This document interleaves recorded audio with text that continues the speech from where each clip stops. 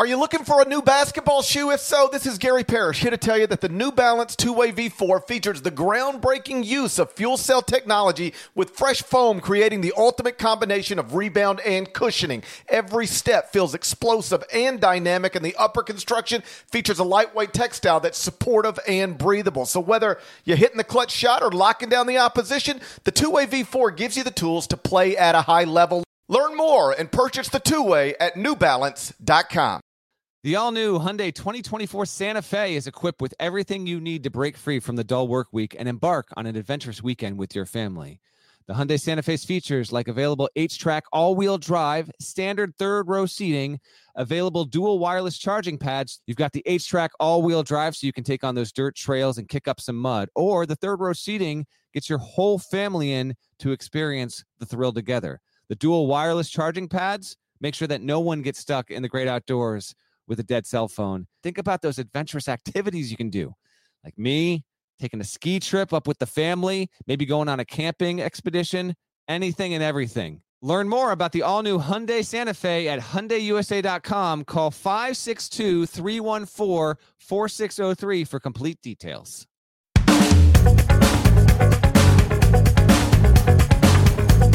Hey there, it's Gary Parrish. Welcome back to the CBS Sports Eye on College Basketball Podcast, where we sometimes discuss camel fighting, dodo birds, leaky black. Eye on College Basketball Podcast is presented by FanDuel Sportsbook. Make every moment more. Matt Norlander is on a much-deserved weekend getaway. It's David Cobb's here with me. If you're watching on YouTube, smash the like button like you're Brandon Davies. You have consent. Don't forget while you're here to also subscribe to the CBS Sports College Basketball YouTube channel. Let's get into it. The most interesting game on Thursday night's schedule was probably Colorado at Arizona. Then it tipped off, quickly became uninteresting. Final score, Arizona 97, Colorado 50. That performance pushed Arizona up to number 3 at KenPom. Wildcats are at least 21 spots higher than every other Pac-12 school. So, David Cobb, here's my first question for you. Do you agree that Arizona is going to win the Pac-12? And if so, do you also agree that Arizona will win its league by more games than any other power conference champion wins its league? Hey, Gary, how are you doing? Wonderful. How are you? Good. Yeah, I do believe Arizona wins their conference by more than any other power conference champion, simply because there is zero resistance. Like, I understand Purdue could end up in that conversation because they could run away with the Big Ten, but who is even going to be competitive against Arizona outside of an anomaly where Stanford hits 16 out of 25 three-pointers, which is what happened in Arizona's loss the other day. I don't think that's going to happen again in Pac-12 play. So I see Arizona winning the Pac-12 by at least 3 games. And, yeah, Purdue could theoretically do that in the Big Ten as well, but that's less likely due to the fact that there is at least some legitimate competition in that league. Yeah, I don't think there's a team in the Pac-12 that, if Arizona plays well, can beat Arizona. Like you said, Stanford got them, but that was a total outlier performance. I really do think they're just going to run away with this thing. Arizona, the updated numbers, 11-3 overall, just 3-3 in the past 6. But the losses are to Purdue, FAU, and at Stanford when Stanford shot the ball incredibly well. They do have 4 quadrant 1 wins. A win at Duke, Michigan State on a neutral, beat Wisconsin, and then beat Alabama on a neutral. So, for what it's worth, KenPom right now has Arizona winning the Pac-12, like you said, by 3 games. If you go through the other power conferences, KenPom right now has Houston winning the Big 12 by 2 games, Purdue winning the Big 10 by 1 game, and then they got co-champs in the SEC, Alabama, Tennessee, Auburn, co-champs in the Big East, UConn, Marquette, co-champs in the ACC, Duke, UNC. Would you move off of any of those? Kentucky would be an obvious candidate in the SEC to compete with Alabama, Tennessee, Auburn for a championship in that league. You see anything else you'd take issue with there?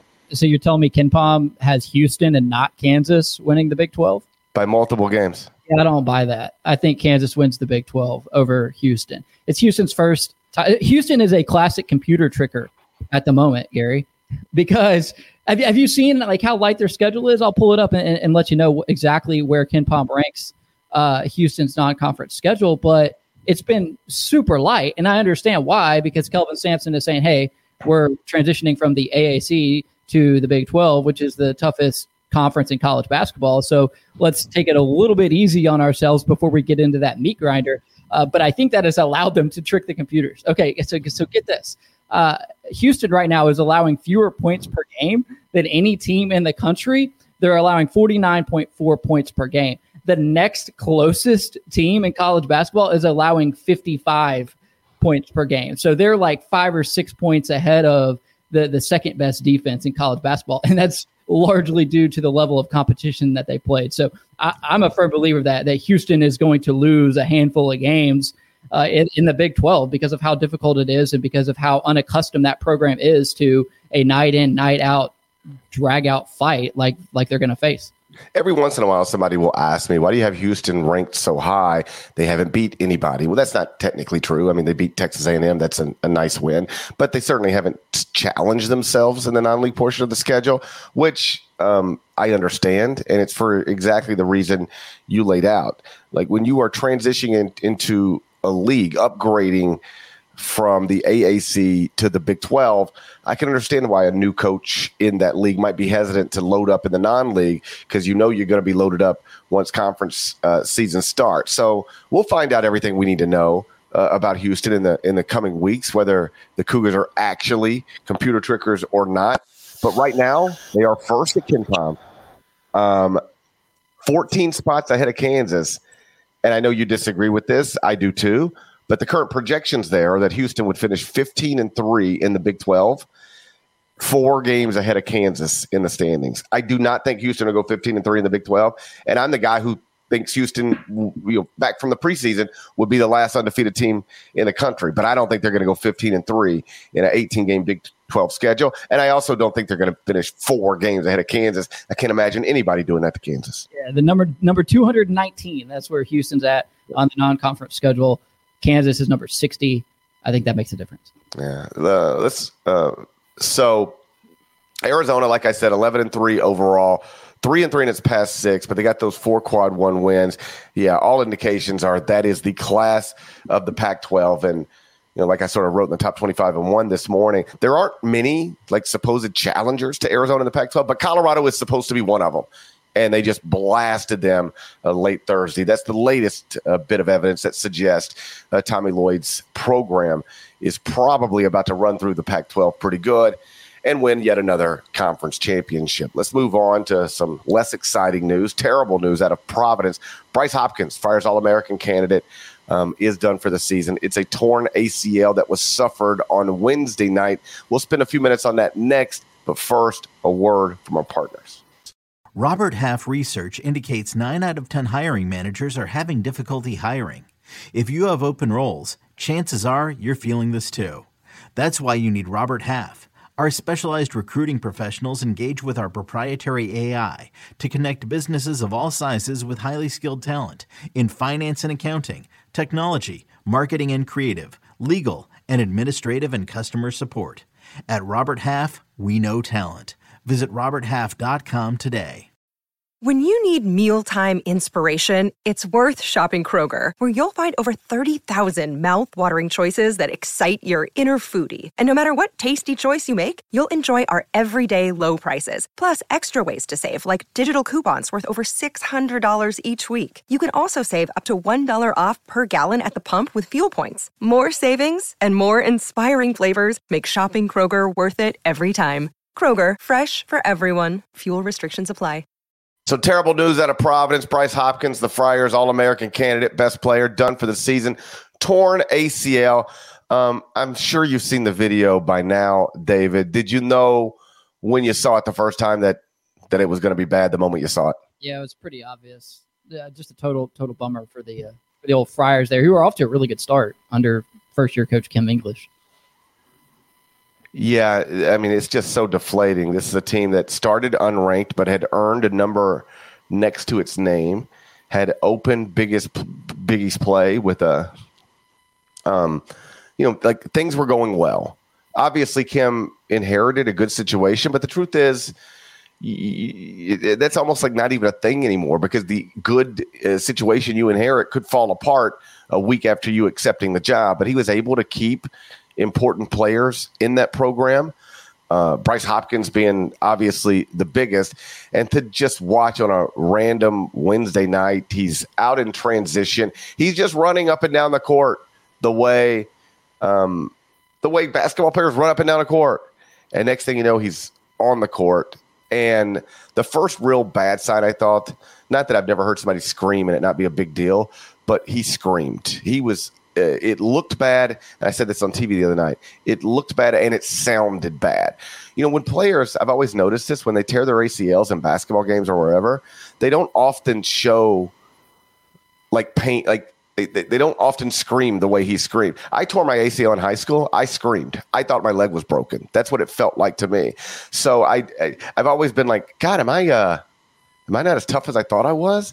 Because I don't I see these basketball players tear their ACL and they don't scream like I screamed. Buddy, I was hurting. I was screaming. But Bryce Hopkins screamed that way. And I think we all knew on Wednesday night that the news we were going to get on Thursday after the imaging was done was not going to be ideal. And that makes, and for people who maybe don't have a number on it, Bryce Hopkins, he's averaging 15.5 points, 8.6 rebounds, and 33.5 minutes per game. Started his college career at Kentucky, barely played. Transferred to Providence, was terrific last season under Ed Cooley, had been terrific this season under Kim English, and now he is done for the season. That's two top 25 teams that have lost their best players for different reasons in the past 9 days. Illinois with Terrence Shannon, Providence with Bryce Hopkins. So that's not ideal for either of those programs. And then, of course, he's not Memphis's best player, but he is one of Memphis's good players. Caleb Mills had to leave the Tigers' victory at Tulsa on Thursday night after trying to drive baseline. And then it looked like he slipped, but Penny Hardaway said after the game he didn't slip. His leg just gave out. Similar to the way it sounded at Providence the other night. People didn't seem real optimistic that they were going to hear good news with Caleb Mills, but as always, we'll see. On Mills, you could tell last night the reaction from his teammates told you everything you needed to know about what had happened to him. But I want to go back to something, Gary. What were you doing when you tore your ACL in high school? I was turning a double play. I was a second baseman. My shortstop. Oh, it was his fault, huh? I mean, it really was.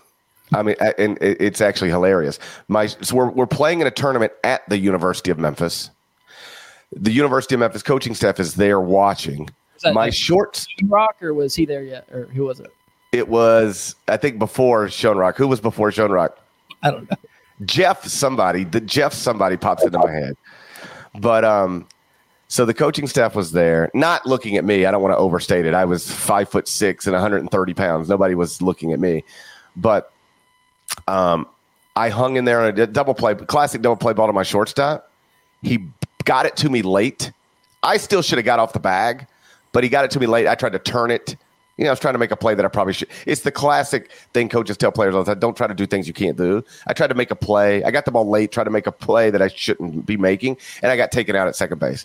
Torn ACL. Well, I hope the bench is cleared and that your teammates came to your defense. No, my center fielder ran up to me and he said, GP, rub some dirt on it. Rub some dirt on it, buddy. I just have 100% tear of my ACL in my left knee. You ready for this? Here's the kicker to the story. My shortstop that got the ball to me late went on to play at the University of Memphis and was the National Defensive Player of the Year, like his sophomore season. But I suffered a torn ACL because he got the ball to me late. But he went on to be the National Defensive Player of the Year. He's probably like an HVAC technician now, and you're a national college basketball writer. So. No, he's doing well. I actually saw him, or got a message from him over the summer. We still live in the same area, so I'll see him. Every once in a while. So that's my ACL story. It didn't happen on national television, but buddy, it hurt. I tell you that, it hurt like hell. So Providence is now. It doesn't get easier at Creighton on Saturday. And then St. John's on Wednesday. So this could be a bad stretch for Providence. You're rolling along, number next to your name, everything's good. Then you lose your best player. You lose a game that you were favored to win. And the next two you might be underdogs in. They could go from everything's cool to a 3-game losing streak, just like that. Yeah, no, I mean, I wrote the news story on Hopkins' injury for CBS Sports after Providence announced that he would be out for the season. And the two players who you most quickly identify as being in line for more minutes are both freshmen. And that's a little concerning to be navigating the Big East now, relying perhaps even more so on freshmen, especially in this day and time. They do still have some offensive firepower, though, and that Bryce Hopkins was not actually their leading scorer. So, it's just going to put more pressure on Devin Carter and Josh Oduro if they're going to maintain that trajectory. Because if the season had ended today, you would have had Providence in the NCAA tournament. And now I think that becomes much more of an uphill battle without your junior, former top 50 prospect who is versatile and does a lot for you. Yeah. I'm not ruling it out that they can still get to the NCAA tournament. They do have enough good players, and I respect Kimmy enough to give them a chance, but it just goes without saying. It'll be more difficult than it otherwise would have been now that you're going to have to try to do it from this point forward without Bryce Hopkins, who was a Big East Player of the Year candidate, All-American candidate, and clearly Providence's best player. You ready for the Final 4-1 presented by FanDuel Sportsbook? Make every moment more. I got 4 games picked out. Cobb will have the 5th. We'll do that next, but first, one more word from our partners. Every sport has their big, juicy controversy. Boxing has the Mike Tyson ear bite. Cycling has Lance Armstrong. Baseball has its steroid era. Curling has Broomgate. It's a story of broken relationships, houses divided, corporate rivalry, and a performance-enhancing broom. It was a year I'd like to forget. Broomgate. Available now. Hello everyone, it's Micah Richards here. You might have seen me on CBS working on their Champions League coverage over the last couple of years. I wanted to tell you about an exciting new podcast that I've been working on. It's called The Rest is Football. It's me, alongside Gary Lineker and Alan Shearer, 2 absolute legends of the game. The show combines topical debate from the world of soccer along with outrageous tales from our careers. And I mean outrageous. Just search The Rest is Football wherever you get your podcasts. All the best from Big Meats. It's time for the Final 4-1 presented by FanDuel Sportsbook. Make every moment more. I'll have you know that me and Norlander both went 3-2 last week. So now I'm 23-16-1 on the season. He's 22-17-1. That means I have a one-game lead that is often described as insurmountable. Game 1, Friday, 8:30 p.m. Eastern. Number 9, Illinois at number 1, Purdue, inside Zach Edey Arena. You can watch it on FS1. FanDuel has it, Purdue minus 10.5. Yeah, so a real quick point of clarification on this. Do my contributions count to Matt's tally? Is that his choice? How does this work? I think you just get to keep your own contributions. You own your own. That's great, but we said this a couple years ago when I filled in on a couple of Fridays, and I think y'all even went so far as to rope me into your competition, and I'm still waiting on some concert tickets as a result of my performance. Jeez. God, everybody's always wanting stuff. Yeah, I want to go to Eras in Hamburg, Germany next summer. Okay, we could probably make that happen. I know how to get to Germany. Yeah. I know how to get there. Check my mail. I know where Germany is. Yeah, just check your email. Yeah, I think these are just going to be your own picks. You're going to get, so like if you have a great week, you won't have as much quantity. You won't have as many. You're going to be a little bit like Gonzaga. You're not going to have as many quality wins as like a good Big 12 school or a good ACC school or a good Big 10 school. But you could do well within, on a limited base. You only get so many quad 1 opportunities. You could do well within them and still hold up all right. I'm like a walk-on. You're a little bit like a walk-on. I get 5 shots up all season. Yeah. Maybe I go 3 for 5, shoot 60%. That's right. We could look at the season box score. We'd be like, man, David Kahn shot 60% that year. We won't know that it was only on 5 attempts or 10 attempts or whatever. The details don't matter. We're just looking at can you go 60% on the year? Hey, today, if you're going to do it, it starts right now. Purdue minus 10.5. Yeah, I would actually take against this spread. 10.5 is a big number. I would go Illinois against this number, even without Terrence Shannon, even on the road. They only played once last year, and it was a 5-point game.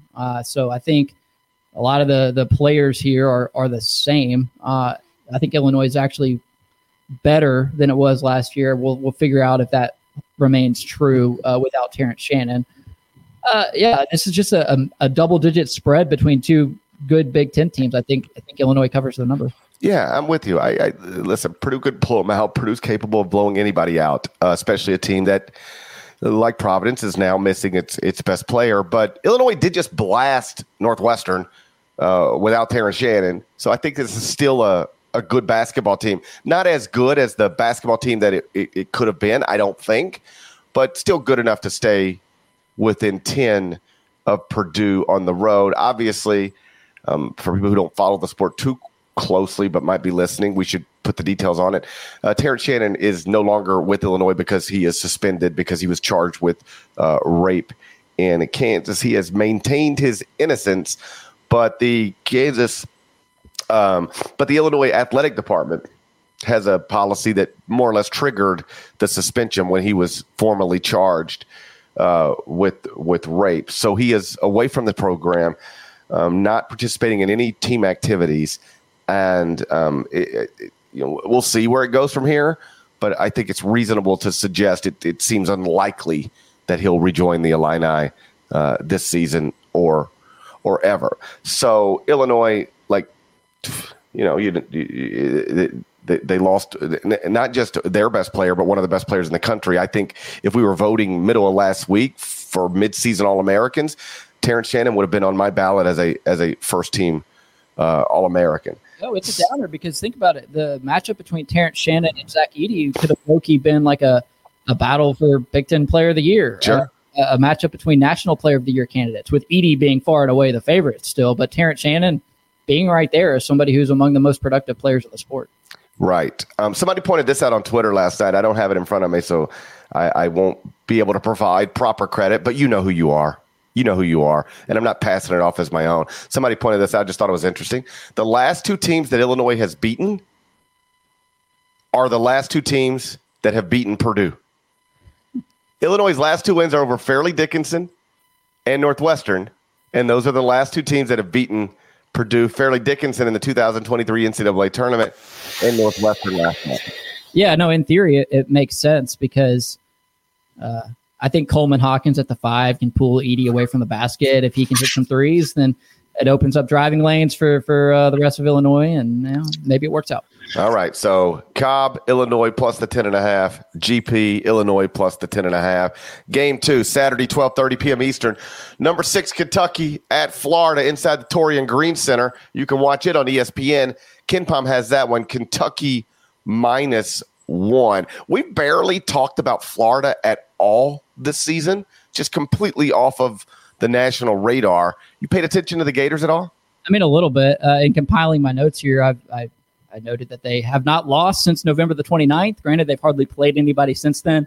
A really, really good shot blocking and rebounding team because they have some serious height. The schedule has been light, though, to this point. So the Gators are interesting. They're among like 10 teams that I legitimately feel like have a chance to get a double bye in the SEC tournament and finish among that top 4. I mean, you just go down the list. Pretty much everybody outside of South Carolina and Georgia. Heck, even South Carolina only has one loss. So, I mean, there's only a couple of teams in the SEC at this point that I know for sure are bad. And there are a whole lot, including Florida, who very well may still be good. And we're about to find out. Yeah, Florida is so I just sort of recognize we've barely touched on Florida at all. Like not after a win, not after a loss. And the reason is obvious when you dig into it. They're 10-3, 48th in the net. So just like borderline tournament team type thing. 0 losses outside of quadrant 1, 0 wins inside of quadrant 1. So they've done nothing great and they've done nothing terrible. They just have sort of existed, but this is obviously an opportunity for them to jump on the national radar. UK, 10-2, 3-1 in the first 2 quadrants. They do have the quadrant 3 loss to Wilmington. Man, I get a tweet from a Kentucky fan. It feels like every day. Want to know why I have Kentucky ranked, I believe, 10th when the AP poll has the Wildcats a little higher than that. And nobody ever mentions, like, they did lose at home to Wilmington. Like, that is something that I agree with you. Kentucky looks great. Kentucky doesn't look like that team that lost at home to Wilmington. You were shorthanded in the game. I got all of it, but it is something that happened, and it does need to be considered. Kentucky -1 on the road. I'm going to take Florida at home at the at what I remember to be the O-Dome. Yeah. Yeah, the old Chandler Parsons old stomping grounds. Hey, I'm kind of disappointed you're taking Florida because I am as well. I thought I was going to be original here. The part of the rationale is the fact that Kentucky's only true road game so far was at Louisville. And let's be real, what was the composition of that crowd at the young? It was probably more blue than red for that game. And then, I think they played Penn in Philly, but I don't think that qualifies as a true road environment. This will be a true road environment, and you got a lot of freshmen who will be experiencing that for the first time. So I like the Gators to win straight up. Yeah, I would take Florida straight up as well. It's just asking not a roster entirely filled with young guys, but a roster largely filled with young guys to go win what'll be an environment unlike any, to go win in an environment unlike anything they've seen so far. Not just this season, but in their basketball careers. I mean, these freshmen are going to walk in and see something they've never seen before. Doesn't mean they can't win, but I would lean towards Florida there. Game 3, Saturday, 2 p.m. Eastern. TCU at number 2 Kansas inside TJ Gasnola Fieldhouse. You can watch it on CBS. It's America's most watched network. It's a network of stars. KenPom has a Kansas -7. Easy. I mean, give me. I'd take Kansas -12.5. I mean, what has TCU done at this point? I mean, their only top 100 KenPom games that they played were against Clemson and Nevada, and they lost both. Yeah, I mean, I would take Kansas against the spread in a heartbeat. How about this? TCU is one of only 2 teams in the top 50 of the net that has 0 wins in the first 2 quadrants. They've beaten nobody. Trivia time. Who's the other team in the top 50 of the net but has 0 wins in quadrant 1 and 0 wins in quadrant 2? Somebody only 2 teams. TCU is one of them. Who's the other? Hey, this is a good trivia time. No, I genuinely is it somebody in the Mountain West? It's somebody in the Big 12. Oh, well, in that case, Cincinnati. It is Cincinnati. That's right. Number 37 in the net. 0 wins in quadrant 1, 0 wins in quadrant 2. Nice record, but hadn't done anything. I'll take Kansas. Well, we can't be the same on everything. Give me the Horned Frogs plus the 7. I'm just trying to stay side mountain. Side mountain. Maybe Kansas gets off to one of those slow starts, and then they got a rally to win, but they can't cover the number. I'll take TCU plus the 7, but Kansas to win the game. Game 4, Saturday, 6 p.m. Eastern. Number 22 Ole Miss at number 5 Tennessee inside Dame Bradshaw Arena. You can watch it on the SEC Network. Dame Bradshaw might be on the game. KenPom has it Tennessee -14. Hey, Jared Burson, Andy Tulin, any of the great researchers out there, answer this one for me. Has a team ever been undefeated in college basketball in January and been a 14-point underdog in a game? I bet it's rare. Gotta be. It's amazing. I think the Cinderella ride obviously comes to an end here, but 14, I am curious, like when the actual lines drop at FanDuel, right? Like, is it going to be that big of a number? Because if it were 9.5, I think I'd go Tennessee, but 14's too much for me because I think Ole Miss doesn't quite get enough credit for the fact that they have been bolstered by the addition of their 2-time transfers. Because Brandon Murray, who averaged double figures at LSU and Georgetown, is just now getting up to speed since the ruling came down. Musa Cisse, who only got eligible a few weeks into the season, he's now in the mix as well, making Ole Miss one of the best shot blocking teams in the country. They're shooting the 3 ball as well as anybody in the country. So I think Ole Miss actually has a chance to sow some chaos here. Like when we did our dribble handoff question a week or 2 ago about if they would make the NCAA tournament, I said yes. Now, I don't think they're going to be competing for the SEC title, but I think they're going to be maybe more competitive than the advanced metrics suggest. So I will take Ole Miss to cover a 14-point spread. Yeah, I would take Ole Miss plus the 14 as well. Like, just because Chris Beard's the coach, I'll give him a fighting chance anywhere. He's terrific. But Ole Miss, you mentioned it, the computers hate Ole Miss. Hate them. Like, Ole Miss started 82nd at KenPom, is now 13-0, and still sitting at 82nd at KenPom. They've won 13 straight games, and it has not mattered to the computer. So they are winning, but they are not performing well, if that makes sense, at least in the ways that some of these algorithms judge such things. So I think Ole Miss drops from the list of unbeatens on Saturday. I think Houston remains unbeaten and James Madison remains unbeaten, but Ole Miss drops to that list. We'll be left with only 2. But I do think the Rebels can stay. I think they can make it competitive, even on the road against a team that the computers actually love. It's similar to the way I get asked a lot about why I have Kentucky lower than the AP poll. I get asked why I have Tennessee, I believe, in the top 4 of the top 25 and 1, because people get really caught up on the fact that Tennessee has 3 losses. I just don't care about number of losses or number of wins without context. Like, I don't get caught up on they have 3 losses, so they can't possibly be ranked in the top 5. The 3 losses are all to teams ranked in the top 15 at KenPom. They have 2 wins over top 15 KenPom teams. Do you know there are only 2 teams in the country that that has multiple wins over top 15 KenPom teams and 0 losses outside of the top 15 in KenPom? There's only 2 teams. Tennessee is one of them. The other one is Kansas. So I don't like, the resume is still strong despite 3 losses. The computer numbers are obviously strong.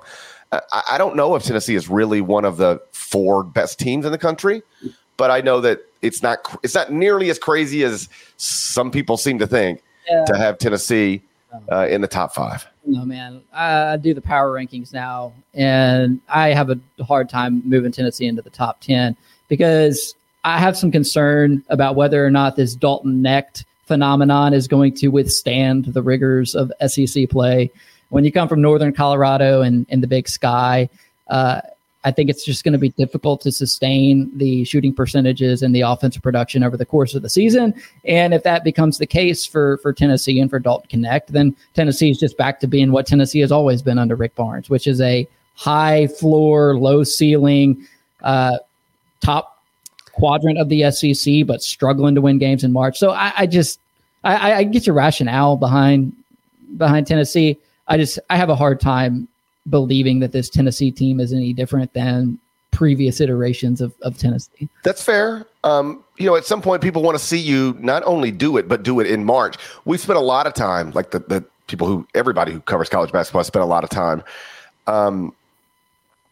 talking about how badly Purdue needs to have NCAA tournament success. Like, it's awesome that they are ranked number 1 in the country again, started 2023, ranked number 1, ended 2023, ranked number 1, 5 days into 2024, still ranked number 1, about to win another Big Ten title, probably by multiple games, probably about to have a back-to-back National Player of the Year. All of that stuff is terrific, but it won't matter much if they get bounced in the second round of the NCAA tournament. We all agree on that and have discussed it extensively about Purdue. You know who else is in that conversation? You touched on Tennessee. Like, Rick really, like, there are people right now who, I promise you, more people feel like you than me, which is they're obviously good, high floor, and they're physical and they're tough and they guard and now they got a real playmaker in Dalton Knecht. That might have been like the missing piece, because when Zakai Ziegler went down last season, scoring got really hard for Tennessee. Well, Dalton Knecht fixes a lot of that. He can really go get buckets. So I think there are people out there that go, okay, maybe this is team's different, and maybe Knecht is a difference maker, but I'll still believe it when I see it. I'm not going to trust them until they show me they can do it. Purdue has that connected to it as it pertains to postseason success, and I think Tennessee quite clearly, and maybe it's not Tennessee as much as it's specifically Rick Barnes, but it is some combination of Tennessee and Rick Barnes also have that thing connected to them. They can win the SEC, but if they don't make it to the Sweet 16, people are going to clown them again. No, yeah, you nailed it. They have a chance. Like the Dalton Knecht edition gives them a fighting chance, but I just have my doubts about whether or not that's sustainable over the course of a season when he becomes the focal point of every opposing scouting report. And how do they handle that? Is he able to continue to get looks? That's a big question for me. So in this situation, I can't go Tennessee. I just don't trust them enough offensively to pick them to win a game against an undefeated opponent by 15 points. That's right. So we'll both take Ole Miss plus the 14. And now we're at the and one. This is the game you get to pick. Yeah, that's right. Okay, so we're going to go to Clemson, South Carolina, and Terrence Oglesby Arena. Number 8, North Carolina at number 16, Clemson. It's at noon. It's on ESPN2. And the KenPom line is Clemson -1. Quick trivia time for you, GP. Major context hint here as to the timing of my question.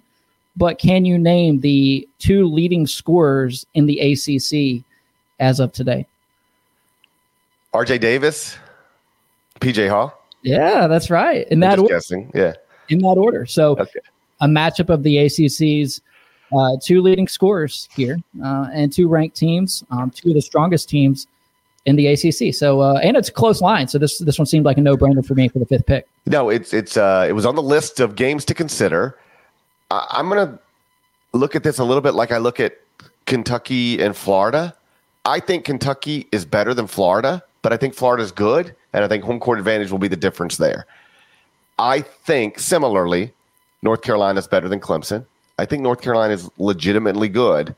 I think home court will be the difference here. I'll take Clemson -1. Okay. All right. For I've kind of been on the fence about it, but I'll go North Carolina just to shake things up. The rationale for that would be Clemson just played a similar type of team in Miami and got shellacked. Up-tempo, good offensive team, similar to North Carolina in some respects. So I think maybe it's just a bad matchup for Clemson. So we'll go with the heels here. And I don't know if you've ever been to Little John Coliseum, but it's when Clemson is good and the opponent is good, it is great. I don't know the exact size of it, but I just remember it.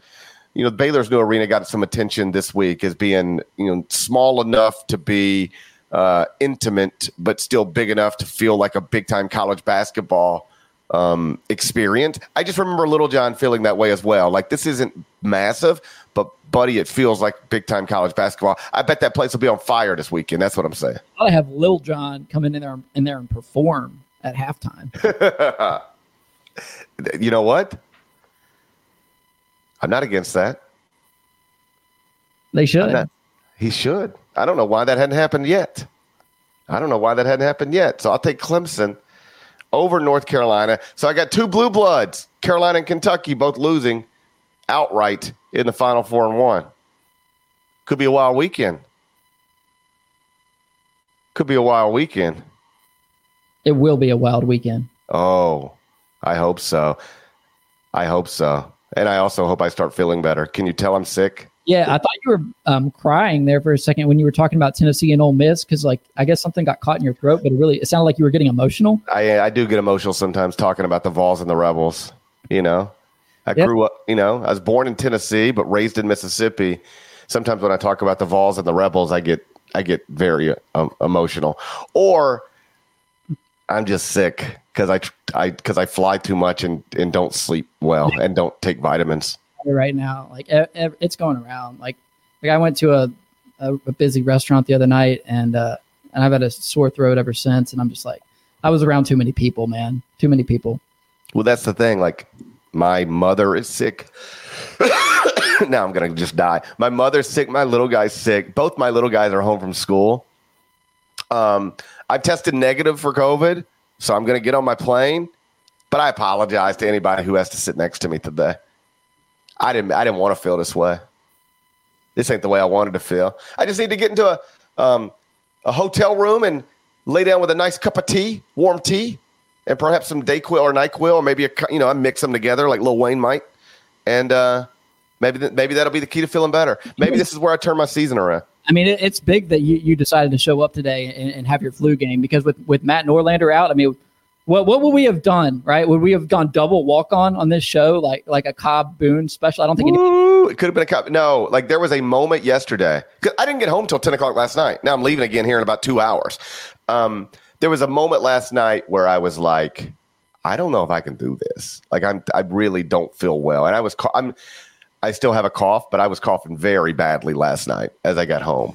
And I was like, I don't think I can do this. My body is shutting down. And then I was like, but Norlander's, he's out skiing. I need to be there. So here I am. And here I am. Guy who stood in there on second base and took that hit, took that hard slide, and tried to turn the double play. You're not somebody who just folds when times get tough. You see, there's a pattern to my life. There's a pattern to my life. Is it smarter for me to get off the bag, get the one out, and just move on? Sure, but I'll hang in there. And you know what? You getting that out helped your shortstop impress those scouts, because the shortstop did his part, and he was able to go on and play Division I baseball because of the sacrifice that you made. And look at me. Now I just sit in a space formerly known as an attic and talk about Little John Coliseum. Proud of you, man. Proud of myself. Thank you. Shouts to Devin Downey. Shouts to Chester, South Carolina. Shouts to Huck. Larnell, thank you guys once again for listening and watching the Eye on College Basketball Podcast. If you're not subscribed, please go subscribe anywhere you subscribe to podcasts, including Apple and Spotify. There's more of us than there are of them. That should be reflected in the comments. So please do that. And me and Norlander, assuming he doesn't, take a fall on the slopes. I've seen people take falls on slopes before. I've read those stories. So as long as he doesn't take falls on the slopes, he should be back with us again on Sunday. David Cobb, thank you for being here. I appreciate it, buddy. And hey, I wish you luck on all your picks. You could have low quantity, but a great winning percentage. I'll be looking for those Taylor Swift tickets. Yeah, they're on their way. They're on the way. Taylor Swift in New Orleans. They're on the way. Talk to you guys Sunday. Till then, take care.